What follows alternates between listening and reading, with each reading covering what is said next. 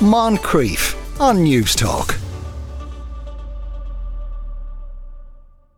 Now, if you suffer from hay fever, you might have found yourself doing a bit of sneezing today with the amount of roses being carried around the place. But apart from flowers, people also tend to buy wine. Now, the wine brand 19 Crimes has just brought out a bottle bigger than the usual 750ml, which is aimed at throuples. That there's nothing to stop couples buying it too. But why is the standard wine bottle that size anyway? Our resident wine genius, Leslie Williams, has the answer. Afternoon, Leslie. Afternoon, Sean. Yeah, right. So, well, we think, the best theory seems to be one lungful of air is enough to basically blow a bottle that's about 70 to 75 centilitres, which is the standard size of a bottle of wine.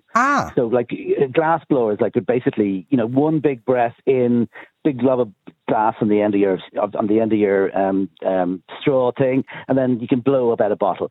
But the shape is different. The shape that we use now is quite different to what the original, like early bottles were often sort of onion shaped or like a mallet, like a big, like sort of square shaped. So the English sort of standardised it at 25 ounces, which is about 70 cl. So that kind of made sense. And it was the EU that made it standardised size for 75 cl. Bottles used to vary. I mean, champagne bottles used to be they would be kind of 80 grams, 80 cl, and like sherry bottles were usually a little smaller, and so it really varied.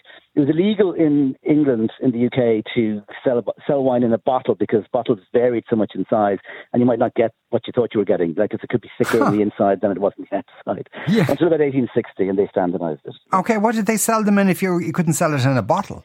Well, no. You'd have a bottle, but they would measure it out first of all in some other way, in a thing that was, you could see the amount in, and then decant it then into a bottle. Or you'd bring your own bottle. And in fact, people collect these bottles which would have people's name on it, which would be their bottle, and then they would bring it along to the shop. Yeah. And then wine would be, when you were buying wine, it would all be in a barrel. In fact, this famous story, you might like this one actually. There's lots of stories of people who worked in wine merchants in the 1950s and 60s, and even into the 70s, where if somebody came in and asked for a bottle of Burgundy, they would go to the barrel in the back of the shop and get a Bordeaux-shaped bottle. Sorry, get a Burgundy-shaped bottle and then fill that. But if the same person asked for a bottle of Bordeaux, then they would just bring the other shaped bottle and then fill that with the exact same barrel. That was quite common, apparently. Was it always the case, though, that if things were in barrels, when did people start to discover, if you leave it in the bottle for a long time, it gets better?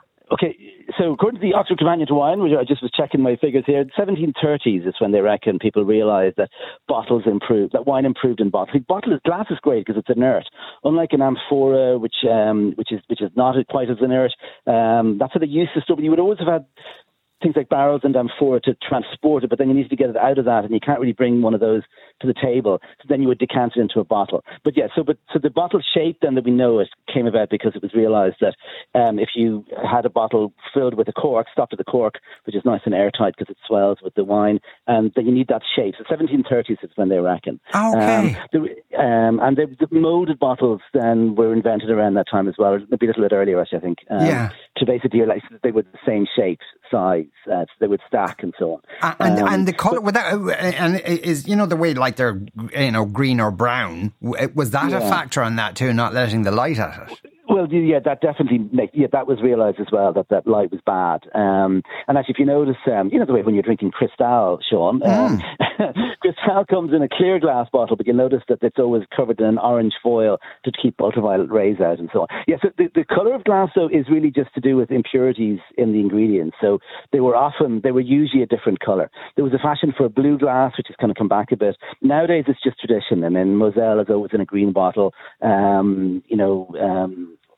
Champagne is usually in a heavy dark green bottle because that needs to be a nice thick bottle to maintain the fizz.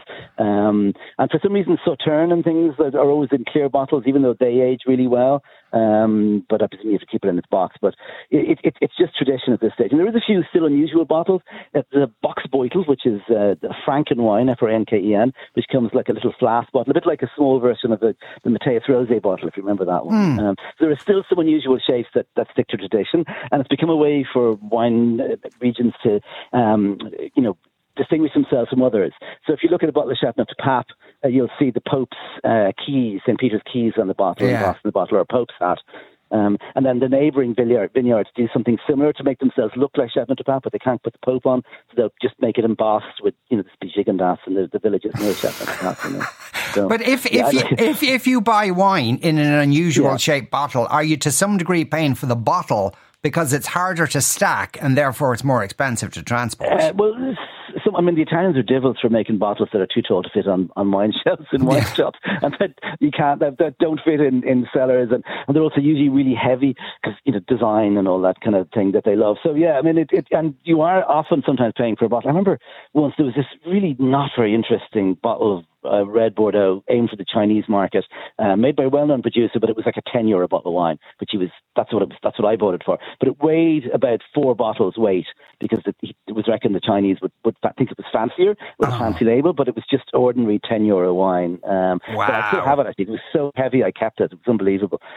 These days, of course, we're all trying to go for lighter bottles, but interestingly, I was actually visiting Torres Winery last week in Spain. Sorry to be dropping that, but he's introduced a refillable bottle, and it's actually had to go for a thicker bottle so it could withstand the washing, because they were going towards lighter bottles, but then for the refillable bottle for local restaurants, they're using a thicker bottle that basically allows them to refill it and so on. Yeah. But bottles is really interesting. I mean, that punt at the bottom, we still don't really know exactly why that's there. It's probably to do with, the bit at the bottom. You can hold it to pour fancy. Yeah, you can put your thumb in it, fancy. Yeah. But we think that when there's a theory about that it helps the sediment settle in one place for pouring. I mean, for stacking bottles, it's useful. But there's, a lot of it is, we don't really know. Sometimes when you're blowing, I think as well, that naturally formed and it strengthened the bottle when you had a sort of a punt at the bottom of it, I do. And is it still, do all wine bottles still have a punt in the bottom of them? No, we don't actually need it anymore. It's just become a tradition. But again, people like it, and it makes them the impression that it's fancier. So most German bottles, for example, don't have any. They're just flat in the bottom, and they survive perfectly fine. By the way, aging wine, better to age in a Magnum, a double bottle, 1500 cl rather than a 70 cl. That seems to be the magic figure. It ages a little too quickly in a regular bottle and too slowly in a bigger bottle. So there you go. Imelda, this is like Friday. Imelda says, I have a bottle of Moet. It's 12 years old. Is it still okay? It probably is, yeah. There's only one way to find out, and that's to open it. It may have lost a bit of fizz. It may be a darker colour. It'll smell more biscuity, more bready, more yeasty. But I actually really like those flavours. So, yeah, look, don't leave it much longer, though. I'd open it. Yeah. And somebody else says, Matthias Rosé, the bedroom lamp of the 80s. Exactly. Indeed it was. Leslie, thanks a million as ever. Leslie Williams there. Moncrief, weekdays at 2 p.m. on News Talk.